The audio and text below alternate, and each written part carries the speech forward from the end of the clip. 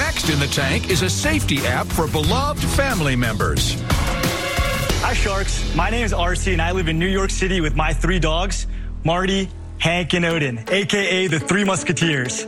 Today, I'm seeking $100,000 in exchange for 10% ownership in my company, Woof. Whatever you're doing right now, give some super claps to Super RC. Woo! Welcome, RC. How you doing today? I'm doing great, Joe. Thanks for having me. Oh, you're so welcome. You're so welcome. It's great to get to meet you. Glad we were able to finally get the schedule together. And so let's just jump right into how you were feeling walking down this hallway.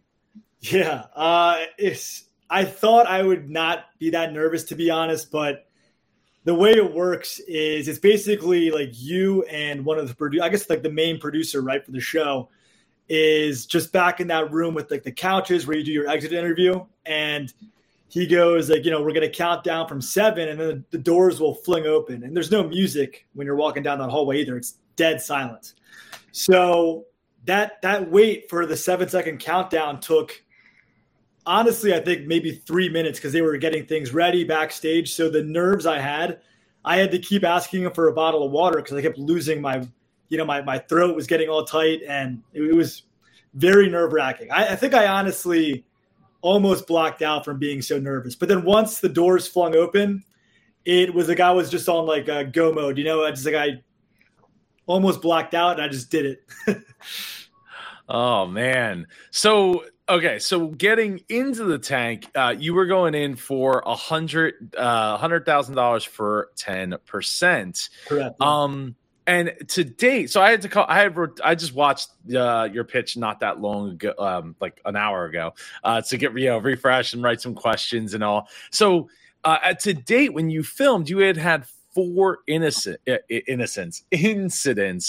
How many? Do you know how many incidents you've had since you filmed? Back when you only had 4 at the time. Yeah, it still has not. The user base has grown tremendously, but the level, like the actual like emergencies where it has to get to 911 hasn't happened yet.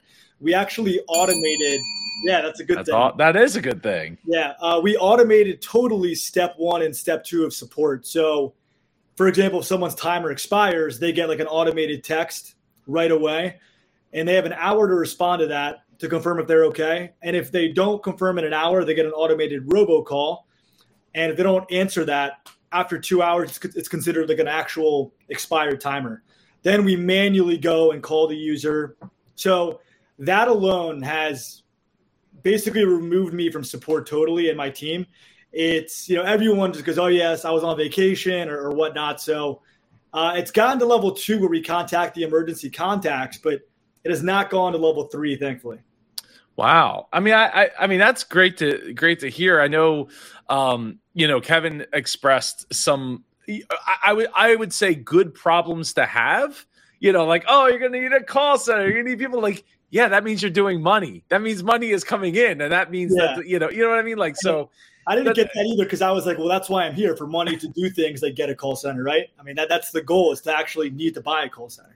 Yeah, exactly. So it just, it kind of blew me away that he's just like, oh, well, I have to do all these things. It's like, yeah, obviously it's not in your wheelhouse to want to do it. So leave it to the person that you're investing in to go and figure it out. Right. Like, and then you went and did that anyway, through automation. And I think that's really smart to utilize, automated services to handle those things. Cause you don't need a personal touch of somebody on the phone to like, are you alive? It's like, is everything all right? Like what's our next step? Right.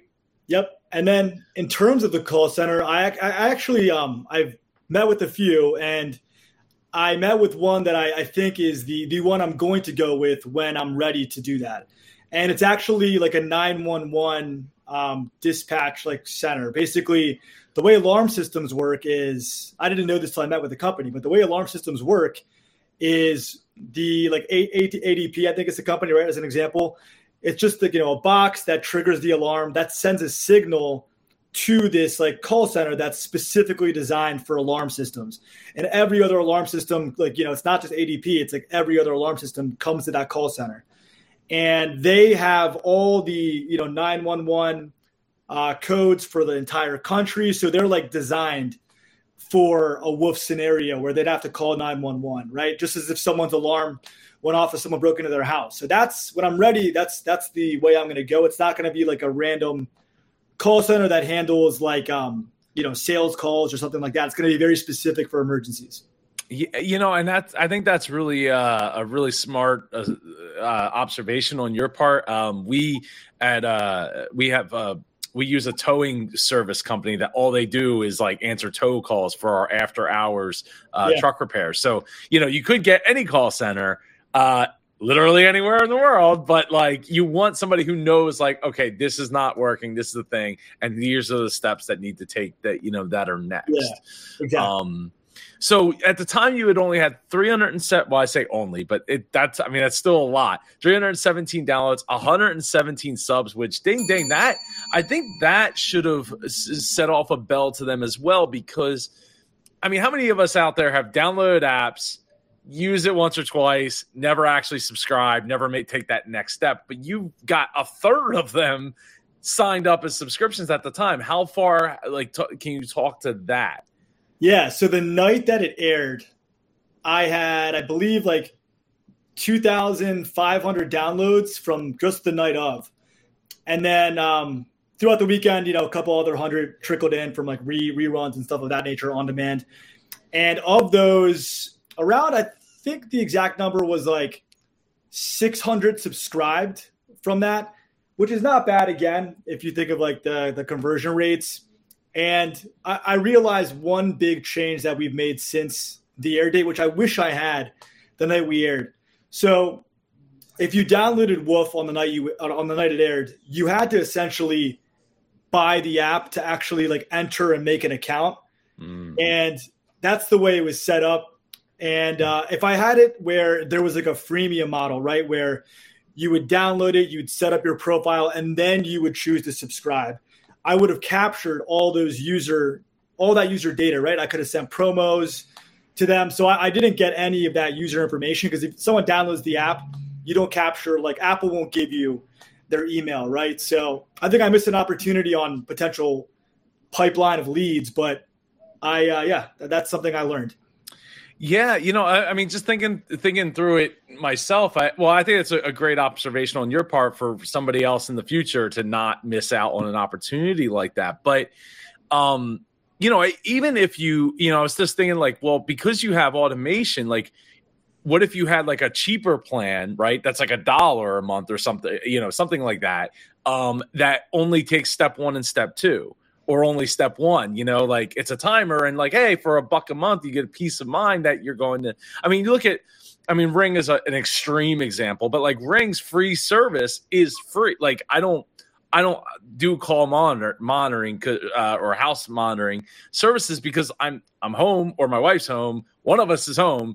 And if the alarm's set, if it's set, like if I'm not home, my phone's always by my side, right? So I'm getting the email, I'm getting notification through the app and all that. So it's like not as big of a deal as say to go and take that next step and then have a call center integrated on your part. So I think some kind of freemium or freemium to the dollar plan, like to the lesser plan to get the people to a slightly higher plan to get that extra peace of mind, I think could definitely help you there. And I think it's ADT.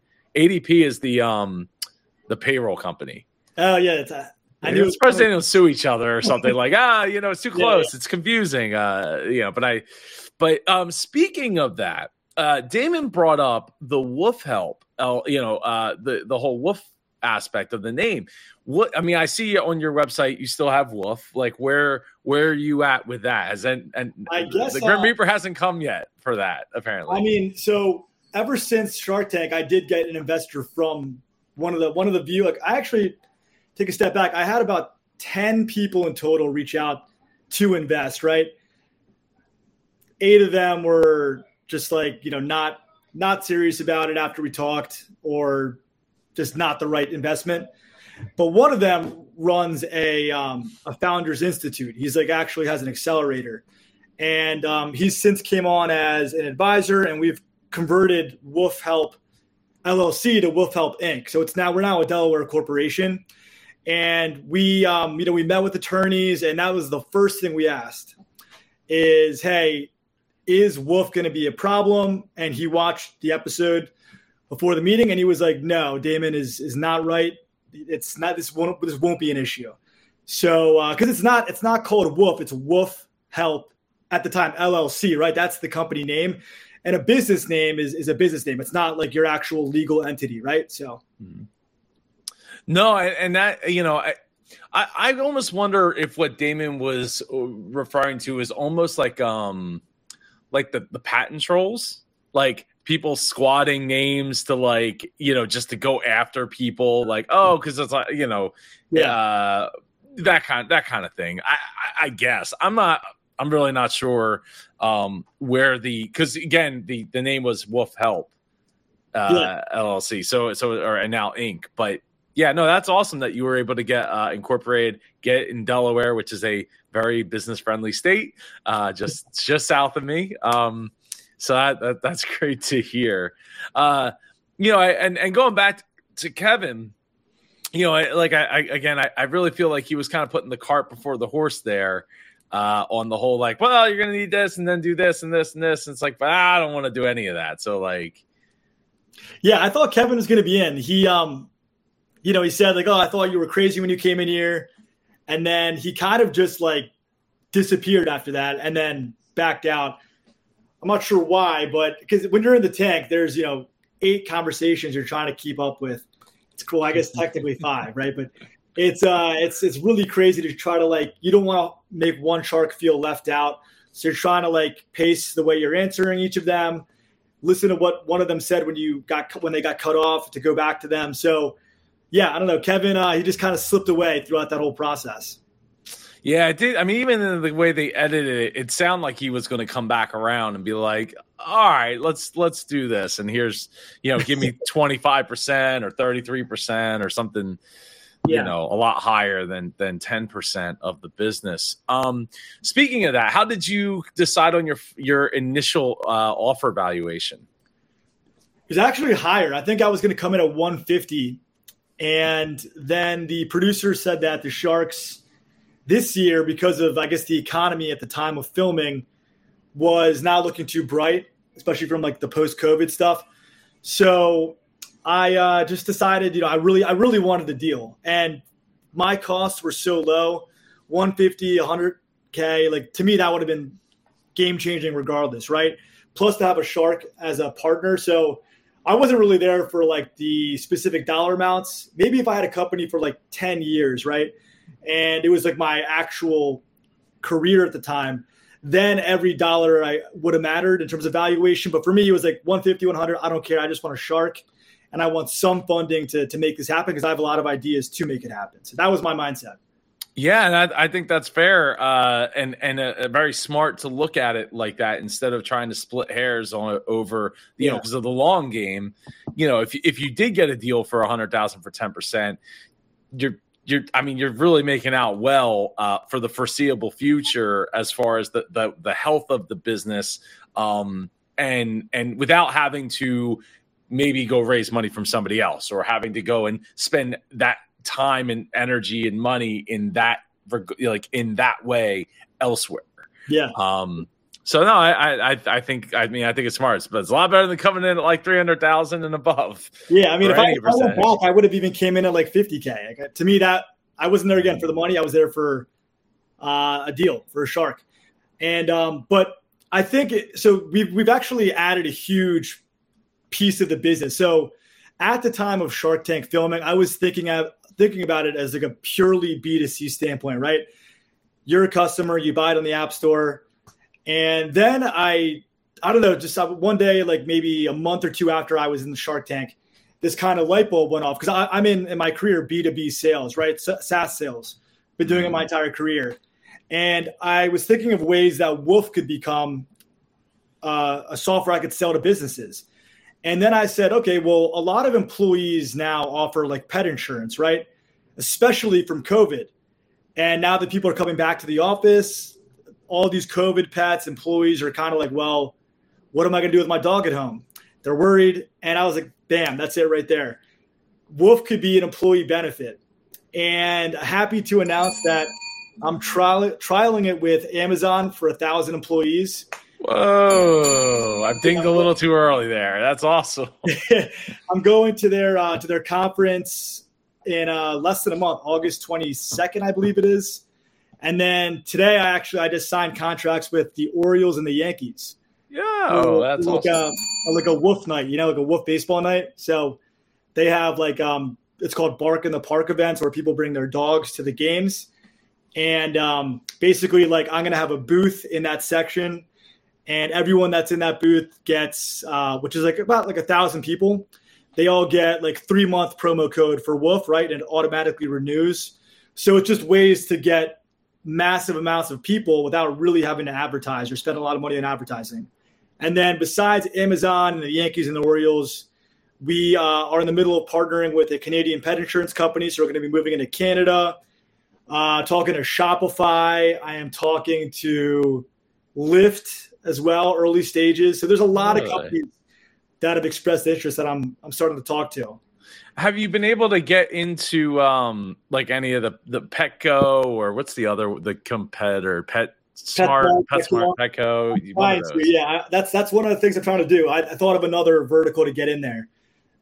So if you go to my website, there's an e-gift card, right, where you could basically buy Woof for anyone else. And the way I thought about this is, people, let's say you had your birthday coming up, and I knew you loved your dog. Do you have a dog, by the way? I do have a dog. Okay, so I do have a dog, yes. Joe loves his dog. His birthday's coming up. I don't know what to get him. Why not get him a 1-year Woof subscription, right? So this is the E version, right? I'd buy it. You'd get an email with a promo code. You put it in the app. You have Woof for a year now. I think it's the most thoughtful gift you can get anyone is a Woof subscription if they're a pet lover, right? And so I made physical versions of this, and I'm going to try to put them in, obviously, PetSmart, Petco. But I've already gotten a few small retail chains, not chains, I guess, a few small mom and pop stores to agree to it. That is awesome, sir. We will have to talk after this call because I am looking for experiential gift cards to give out through our company, and this might fit that bill. So we will talk. We'll talk afterwards. Yeah. Did going into the tank, did you have a shark in mind? Mark Cuban, of course. He's one of my idols, just one of the coolest guys out there. So for sure, I wanted Mark. Mark Cuban easily. Mark, okay. I wasn't sure. I thought Damon was Robert would be the pet guy, but I guess because Robert I know he has a dog at home. Damon is on the Petco board, I believe. Yeah, I believe so. If I had this B2B idea at the time, I guarantee they would have been oh, that's a great idea. I probably would have gotten a deal with at least Damon because then he could have brought it to the Petco board, bam, right there. So yeah. Oh, absolutely. So how did you go about preparing for Shark Tank, balancing, life and the business? And I assume you were working another, full-time job, and Shark Tank's such a gauntlet. How did you balance all that? Yeah. So it really is like a part-time job getting ready for Shark Tank. My fiance was not happy at all about it. I would get off work, come to my computer, get my script ready. I'd be probably practicing that pitch over 1,000 times in front of her. She got tired of hearing it. And then, meeting with the producers every week. So yeah, it's a lot of work, but I wasn't mad about it. I loved it. I loved every second of it because I knew what a big opportunity it was to, just make Woof turn into a huge business, right? So I was happy to spend as many hours as I needed to make that happen. Were you a big fan of Shark Tank prior? No, honestly, obviously I knew about the show, right? I didn't watch it at all. I probably saw, an episode here or there over the years. The way I ended up applying is one of my friends was when I told them about the idea of Woof, it was still in development. They were like, "Hey, you should apply to Shark Tank." And I kind of laughed it off. I was like, yeah, okay. And then, one night I just did it after dinner, just kind of messing around. And then a month later I heard back from the producers and that kind of kicked off the whole journey. Oh, that once I had that call, then I became a fan. Then I binged like almost every season, like at least 7 through the recent ones, through 14 at the time. Wow. And how do you feel that helps you prepare? Yeah, it definitely does. It lets you know the kind of questions they ask, right? It lets you know their personalities. It lets you know what they care about. Like all the pet segments, I made sure I was completely locked in, paying attention to see which shark cared the most about pets. So, yeah, I think if you're going to be on Shark Tank, you need to binge as much as possible. So once you got out of the tank and you know, obviously you did not get a deal. Once you got back, what did you do to start preparing your business for potentially getting to air? Yeah. Oh man. So you don't know if you're going to air. That's probably the most stressful part is like you do all that prep work, you shoot, and you know, they only film like 160, 180 pitches, and then half of those end up airing, right? So filming is not anywhere of a guarantee that you're going to be on. And I thought, hey, I didn't get a deal. There's even less of a chance I'm going to air. So to be honest, if you asked me honestly, I probably thought there was like a 30% chance I would air. And, you know, the first couple of days after I didn't get a deal, I was really bummed out. But then I just kind of like said, okay, in my mind, you know, they're wrong. They're going to regret not giving me a deal. And then I just kind of went about almost more motivated than before Shark Tank. And yeah, I just acted like I wasn't going to air. And then, you know, one night, 3 weeks before or whatever it was, 3 weeks before, I got the notification that I'm going to be airing. And then I was like, okay, now I need to start getting like the servers upgraded, all that stuff. So I was really excited when I heard that news. Yeah, I mean, that's the last thing you want is your website going down on Shark Tank Air Night. For Not sure. even that, more like the app server. I was like, I don't want the app server to go down. Oh, that's that too. So did you wind up having a watch party for it? Yeah. I went back to Maryland with all my friends. There was, I think, like 15 of us at one of my friends' houses, and we all watched it. We got a bunch of beers and just had a good night. That's awesome. Now, how was you mentioned earlier that you had a bunch of 2,500 downloads from that night. How was it watching that come through? And were you watching? Did you have people paying for the service that night, or was it like the next, start trickling in as the subscription side start trickling in over days? You don't know like the subscription numbers in real time. You have to kind of wait till the next day to check who all subscribed. So I didn't know who all was subscribing or downloading at the time, but I got a bunch of like live chat messages from the website saying like, oh, I loved your segment. Oh, I think about this all the time. A lot of people saying they want it for themselves, not even their dogs. So yeah, I thought I had a good idea there was going to be a lot of downloads. And yeah, I mean, I think 2,500, whatever it was a good amount for sure. Yeah, no, absolutely. I think you can't take for granted any amount because, as you know, as somebody who got 300 downloads, yeah, that didn't happen just because the app was up live, right? I imagine. So how did you wind up coming across my video? I think yours was like if you typed in Woof, like Shark Tank. I think yours was like one of the top ones that came up. Actually, one of my friends. He like texted me the next day. He was like, hey, this guy covered your Shark Tank footage. You should like take a look at it. So that's how I found it, at least. Oh, that's good. That's good. I'm glad.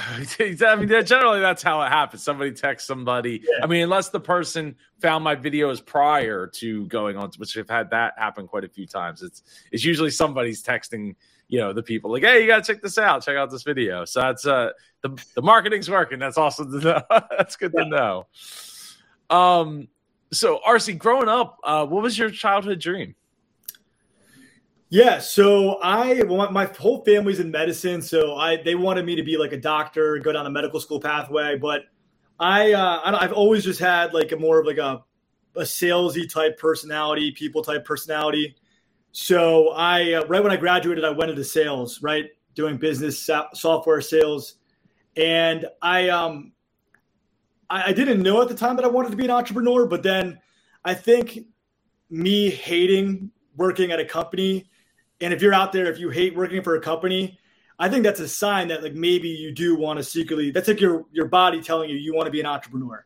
You just don't like know it, right? You don't like, oh, I want to invent something. I want to run a company. It's just like a sign that maybe that is the case, especially if you're not lazy. You know, I'm not a lazy person at all. So I think that was a sign like, okay, I want to be an entrepreneur. And when I thought of Woof, I knew I just had to go through with it and start making moves to make it happen. Well, I think the number one thing that's the toughest for people as entrepreneurs is being good at sales, and having that background in, you know, for you already puts you well ahead of the game, right? Like, yeah, you got to come up with something to sell. In theory, you could just buy something to sell too, and then sell that. But like, once you have that sales gene in your or thought process, or however you want to look at it, once you have that sales mentality inside of you, and you've been able to channel it, like it's so much easier. Oh yeah, it's so much easier. But, you know, especially because as entrepreneurs we hear no so many times in our life, and as salespeople we hear no so many times in our life. That no is just a part of it. That never phases me. Maybe Shark Tank no a little bit, but then, you know, I immediately just kind of rebounded. I was like, okay, well, they're wrong. It's okay. Oh, definitely. Yeah, absolutely. And again, I think that the price point that you have is such a like a no-brainer. Like $30 a year is not a tremendous amount of money for a peace of mind. So what is the future of the company looking like? I know you kind of talked about the B2B aspect, but like cue us in on what's coming. Yeah, so that's a good question. So I think I'm going to keep trying to expand the B2B stuff. I want Woof to be like, you know, basically a part of every major corporation's like employee benefit package, really. I think that's one vision. That's one part of the vision. Another part of the vision is really kind of, I think if you ask me my 5-year plan, it would be to start something called Woof Haven. And what that is basically right now we use technology to identify if someone's, you know, life is in danger, and that means that their pet's at home by themselves. But then we don't really have a rock solid solution where if that person passed away, let's say they had no one to take care of the pet, right? They didn't have any family, they didn't have a pet beneficiary. What would happen to that pet? I think the long-term vision I have is to have like a branch of the company called Woof Haven, where basically it's a full service where if something does happen to you, we would, you know, be able to take the pet, raise it as our own in like a really, maybe a ranch, who knows, right? Like a really awesome environment where they're just kind of these rescue dogs. And that would obviously be a much more expensive tier. The way I thought of this one is I was talking to the Humane Society, actually. And they have a service kind of like this, where if, you know, people pay like, I think $20,000 is the price they told me, where if something happens to them, they like would take the dog and raise it as their own in a really good environment. The thing is, they don't have any way to identify if that person ever passed away.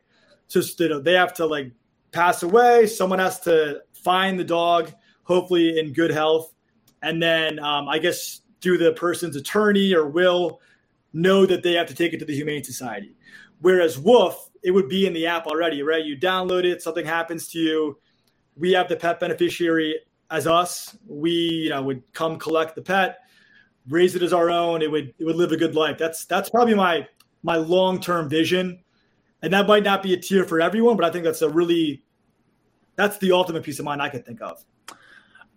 The first thing that comes to my mind is how many could they possibly sell? I mean, I guess 20,000 for the life of the pet, but like, how many could you possibly sell? I think that would be for a lot of rich. I think that would be more of like a rich person's tier. I would think so. I mean, that is. That's a lot. I mean, it's just a lot of money in general. Like it's, yeah. You know, I don't think I'd have it at 20,000. I'd probably have it much lower. Kind of like the insurance model, right? You know, you're not paying an arm and a leg for like car insurance, but if enough people do it, then there's a pot where you can raise dogs and then people keep putting into it. So I think I'd have almost that kind of model. Pots and dogs. I don't know. I don't know the phrasing there.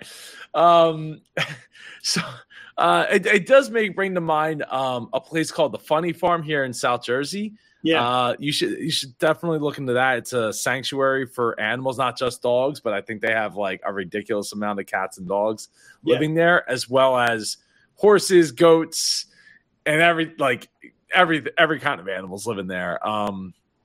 But yeah, I mean they do something very similar. But I don't know. I don't think there's any call because it's just like a I don't even think it's public. It's just funded by donations, straight up. But like that might be a way of having a way to get the animals where it's like the cost isn't super crazy on your end, and the cost on the customer end isn't super crazy because it's going to a sanctuary. And I mean, I'm sure there's other sanctuaries like the Funny Farm, but I just know of that because we go there from time to time with the kids, and they absolutely love feeding the goats and feeding the animals and stuff. But there's one that reached out to me in I think North Carolina, and it's called like Animal City. They're a haven, right? So there's a lot of these kind of individual organizations, but nothing national, and that's kind of what I want to be, like this national haven, sanctuary, whatever you want to call it. And I think I know when I was watching your video, you mentioned like it's a good idea, Wolf, but like I'm pretty sure someone would, be able to come get my dog if something happened to me.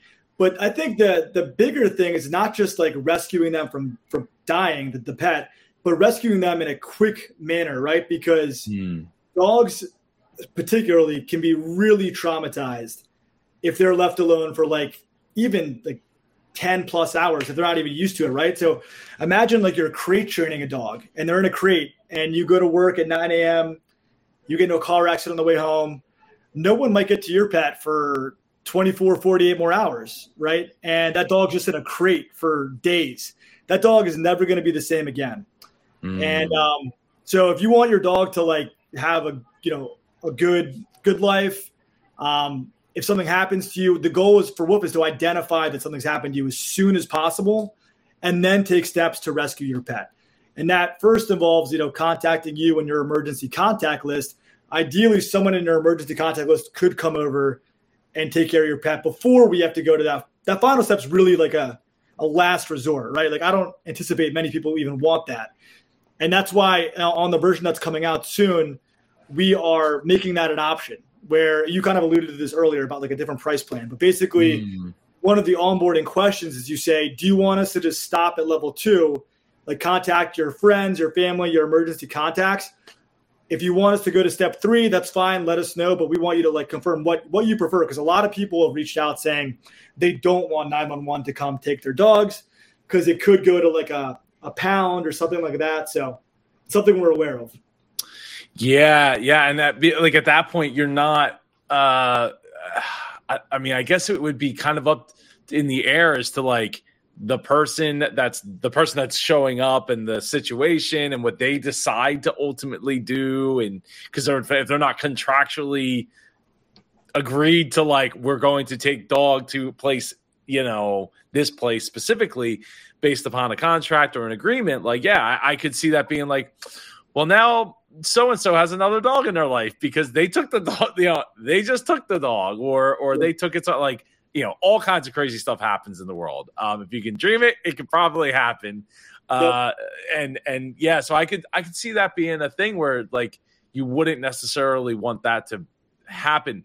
But I do agree that there's, like in your case where you're living in New York, I have friends that live in New York that don't, their family lives in Connecticut or they live somewhere else and they don't live like in Manhattan or even Brooklyn or any of those, the boroughs. So, nobody, they have friends, but somebody's got to know to call that friend, right? They got to know who to call and I have to get a hold of said person. So I could definitely see where it makes a lot of sense for people who don't necessarily, because like even if I don't know, like if I had my neighbors probably wouldn't even, like they'd have to find out. They still have to find out. They have to be notified, and that's the. And if you had Woof, we would be the ones that tell them for them to find out. Yes. Right? So that's the point. It's not just about like rescuing your pet from dying. It's about rescuing them quickly so that there's no trauma.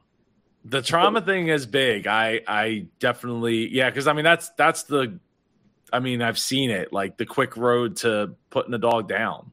Yeah, because they end up somewhere else, and then they end up somewhere else, and they end up somewhere else, and they end up biting somebody, and it just turns in like it's not the dog's fault. Like it didn't happen.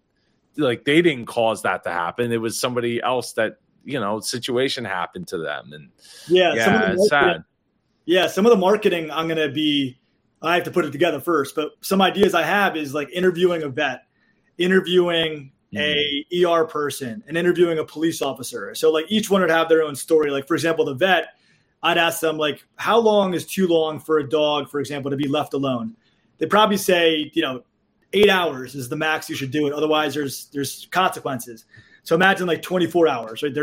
Mentally they're going to be damaged. And then for the ER person, I'd ask, when someone comes into the ER for an emergency, like a car accident, like, do you know if they have a pet at home? They're going to say no, like obviously, right? That's not their number one concern is not their pet. It's rescuing them, telling their family. Like if someone told my parents that I was in an accident, my parents wouldn't even remember I had a dog at home. They would be worried about me. The pet would be the last thing on their mind. And so I'm sure a lot of people are in that same situation where only you prioritize your pet because it's your pet. Other people don't. And that's something people have to remember. Because I mean, pets are pretty personal to you, not necessarily to the people around you. Yep. So I mean, I definitely see the appeal of this, especially if you don't have more than one person living at the house, right? So it's not just if it was just me living, say, in a city, New York or whatever, and if I don't come home and do it, take the dog out or take care of the dog, like there ain't somebody else there to do it. It's not like, well, the three other roommates I have will definitely take care of it, or at least we have like a contingency plan at that point. But even then, like it still would be nice to have that because maybe those people have jobs and other things, or three other people that you live with happen that also have some kind of circumstance that for some reason they just couldn't be there that time. Yeah. So I think it's it's a peace of mind that somebody can be alerted to go and take care of it. So it does make a lot of sense.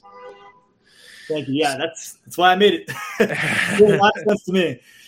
No, I do. I don't almost wonder like why that didn't, like why it maybe it didn't click as much for me like in the first viewing of the video the night that it aired. And I mean, I think I got a little bit more on the second viewing just a few hours ago, but like talking with you, like it does make a lot of sense, especially if, again, you don't have more than one person that might be there to take care of said animal. Yeah. And especially if you're like in your early 20s, you're texting people every day. People are going to know if you're missing, but if you're like in your 30s or plus, you don't talk to your friends as often, right? Like some people in their 30s might not talk to their friends for a week, days. And certainly no one's going to come check on you if you don't answer in, like 18 hours, right? So there's just so many people out there, millions and millions of people out there that should be using Woof if they want peace of mind. It just gave me a thought for like an option. And I mean, obviously iOS might be an issue, but like if you could track last activity on a phone, doesn't matter what the activity is, just like screen lit up or screen unlocked. Yeah. At least then you'd have like something like somebody unlocked said screen. Somebody is looking at this. So like somebody like.